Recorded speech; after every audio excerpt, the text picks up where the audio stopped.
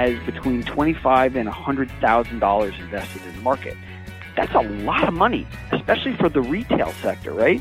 They're planning on holding these companies between 3 and even 10 years. More than almost 60% of investors are looking at that kind of time horizon. So while the stocks are very volatile and have up until probably about early January this year, been on a pretty steady march down, retail investors are not getting out. From MJ Bulls Media, it's the Raising Cannabis Capital Show.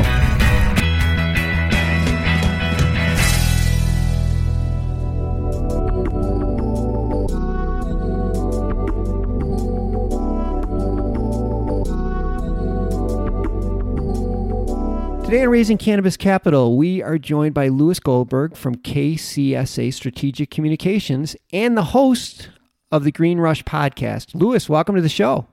Dan, thank you so much for having me. It's weird to be on the other side of the questions as opposed to asking them, answering them. I bet it is. I was thinking about that when I was preparing for the show. I really appreciate you taking the time out today.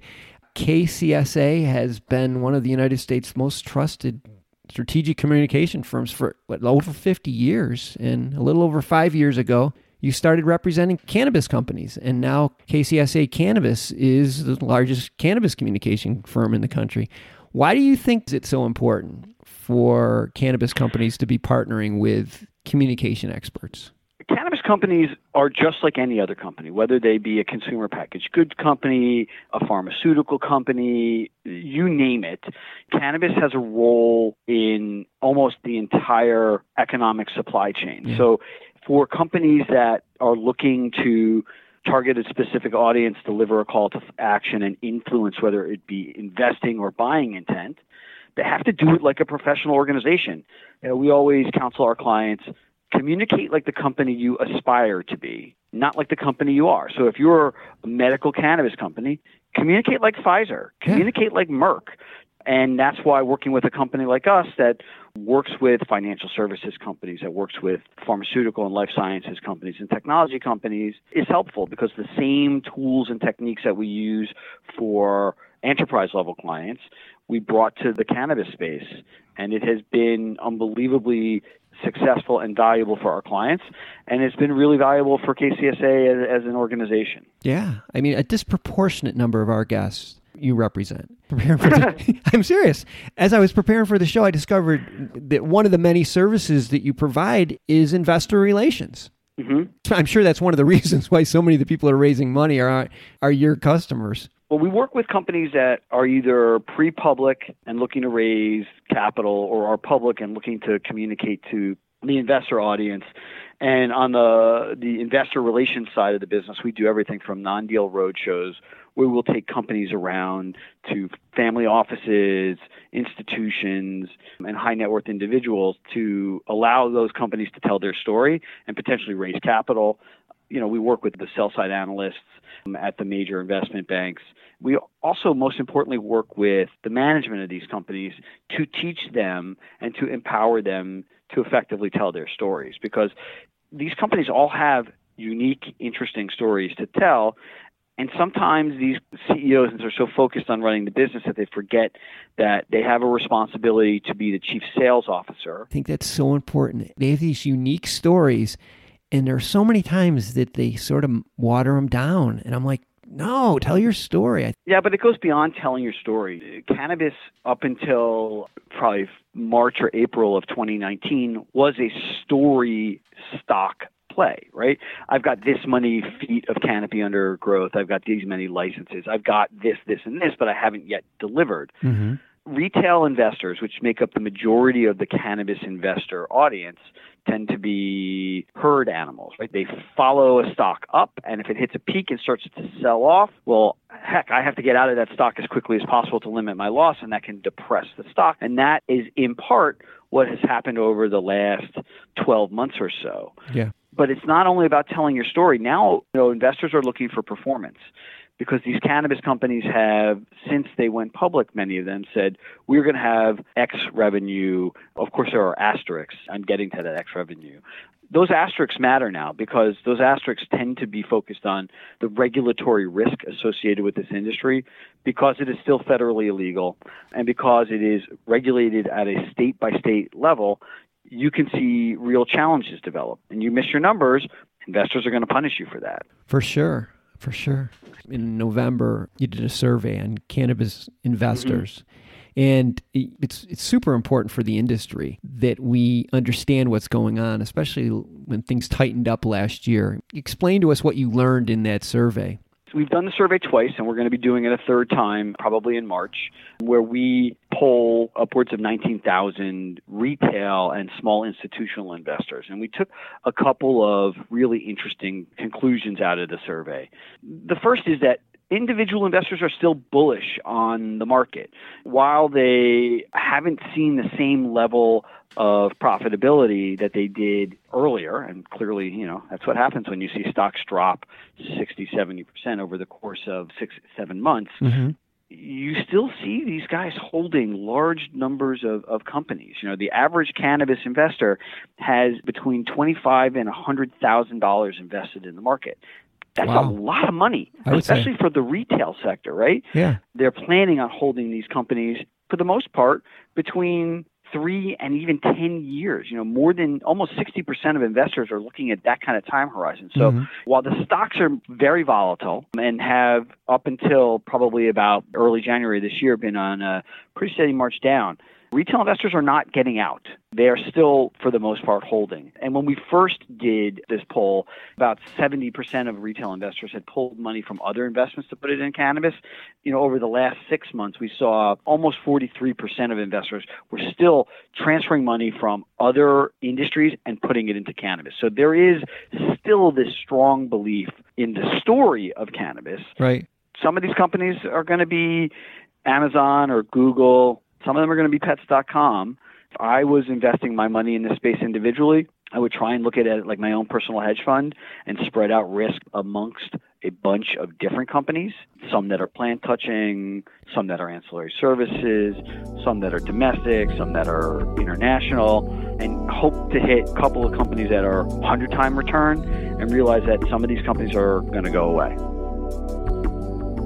I want to take a short break to play you a preview of our next episode and to thank our sponsors. We're like, okay, we're going to put a $100 million facility up? Check. We're going to bring in Russian botanists, and we're going to bring in the best tomato farmers? Check, check. Oh, we've got this guy. He's from Colorado. He says he's a master grower. Okay, check. Okay, we got our lights? Check. We've got, they spend a ton of time and energy and money on government affairs, on obtaining licenses, on attorneys, on every aspect of their business. And then when it comes to put genetics in, they just source them from whoever, and they trust whatever person told them they're a master, quote-unquote, grower. Tune in on Sunday to hear Razwan Khan from DNA Genetics. And now let's get back to the show. What do you think some of the reasons for the downturn? I think there were a handful of reasons. The first is that regulatory risk that I mentioned. Mm-hmm. This is a state-by-state play, and right now there are 33 states that have some form of legal cannabis market. The other thing is I think people started to realize how much money it costs to participate. If you think about it, there are 33 states, and each state has its own set of regulations. So you really have to think of it as if there are 33 different countries that you have to do business in, because you can't ship cannabis across state lines. So if you have a vertically integrated license in Massachusetts, you have to set up a grow, a processing plant, and dispensaries in Massachusetts. And if you have a license in New York State, you can't ship cannabis from Massachusetts to New York. So you have to set up another grow, processing, and set of retail locations in New York State. These are really expensive. If you have dozens of licenses, you're looking at hundreds of millions of dollars worth of capital. There's not hundreds of millions of dollars of capital that's available right now. Investors realize that this is really expensive. This regulatory risk and cost is significantly depressing it. And then, like I described, there's this herd mentality amongst investors. They chased the stocks up. Now they're chasing them down. Yeah. And people are waiting for good news to happen. There are very few institutional investors in this space right now, and they acts as a nice backstop when the retail investors are moving around. At least you have that sort of backstop, and you don't have it in cannabis. So when they move, you notice it, you feel it. No, you look at a company like TerraTech. I think they have something like 90,000 retail investors. That's a lot of people. I would bet you that Google doesn't have 90,000 retail investors. I always feel like that's one of the big contributors to this, because most people don't appreciate the fact that we just don't have the traditional institutional investors in this industry. The other thing that I always felt was that at the end of 2018, I don't know if you think back then, the stock market wasn't doing great. The good old days. But the stock market was struggling. 2018 was a bad year for the stock market, and a lot of people were like, well, where do I go? Where do I go with my money? 2019 was a really good year for the stock market. Sometimes there's some other factors involved that aren't cannabis related at all that may have impacted this. Oh, totally. I mean, if you can make 20% on Tesla or Google, which are brand names, low risk, why wouldn't you take them out of Medicine Man or exactly? Yeah, Cresco? I agree. And so like 2018, things aren't great. So you're like, well, let's try something risky. And then 2019 comes around, things are great. Well, why take a chance on those guys? I agree with you. I think there were a number of factors in play, and I'm and then banking, right? These guys can't raise debt at reasonable rates. You don't see bonds being issued. You're seeing convertible debt. They're borrowing at high rates, and the borrowing can convert to equity, which is dilutive. So if I am a retail shareholder and I see a company raise $30, $50, $100 million on a convertible note, I realize that the value of my stock has just gone down. Now, our data says that most of these people who understand what's going on are going to stay, and that the people who are real investors who have, $25,000 in this company, $50,000 in that company, they're not getting out. They're staying in. It's just the guys who have $500 and they see these companies go down 5%, they immediately are calling the IRO, the Internal Investor Relations Officer, saying, what the hell is going on? It's hard for retail investors to understand the macro trends. And the macro trends for this industry are fantastic. More people today bought legal cannabis than did yesterday. And that is going to happen again tomorrow and the next for day. The foreseeable future. Every day. You said they're going to do the survey twice a year. When will the next one come out? We're going to probably field it in March and crunch the data in April, so either late April or May. Well, let's plan to have you back on when you do that, because I'm optimistic that there's going to be great news on the next one. I don't think so. No? I think that our fall one, the one that we do in November, is where we'll see much better news. I still think that we are in for some tough sledding until July or August, when the companies report their close of their June 30th numbers, and we see the impact that Illinois has, that Michigan has, that Massachusetts will start to ramp up and have a positive impact, that Maine will have, that Oklahoma will have. You're going to see a lot of good news, but not until the second half of the year. Okay. It's going to be tough for the first half of the year. I mean, you would know. You talk to these people every day. So we've been speaking with Louis Goldberg from KCSA Strategic Communications, and you can find all of his information and all of their information in the show notes or on mjbulls.com. And don't forget to check out the Green Rush podcast on Apple or Spotify or wherever you get your podcast from. Louis, thanks for being on the show today. Truly my pleasure. Thank you for having me.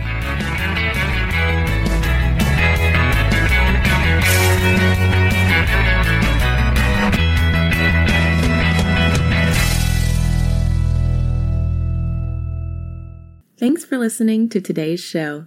To check out more great cannabis podcasts, go to podconnects.com. Here's a preview of one of our other shows. Cannabis Health Radio is a podcast about stories from people around the world who have used cannabis to deal with serious ailments, many of them life-threatening. My name is Ian Jessup. My co-host Corey Yelland is no stranger to the devastating emotional impact faced by so many people receiving a death sentence diagnosis from a doctor. Told she only had months to live with anal canal cancer, Corey researched and immediately began using cannabis oil to eliminate her cancer and has been cancer-free for more than a decade. She told herself that if it worked, she would spend the rest of her life helping others, which she does tirelessly every day. When you listen to our podcast, you'll hear many stories like Corey's, along with others who have used cannabis oil for many more ailments besides cancer, such as chronic pain, PTSD, MS, and many, many more. As one of our guests said, "Your podcast gave me the confidence to save my own life." We regularly get messages from listeners who have heard our podcast and use cannabis to solve a serious health issue of their own or that of a loved one. We hope you listen to these stories and be as inspired and moved as we are with each and every episode.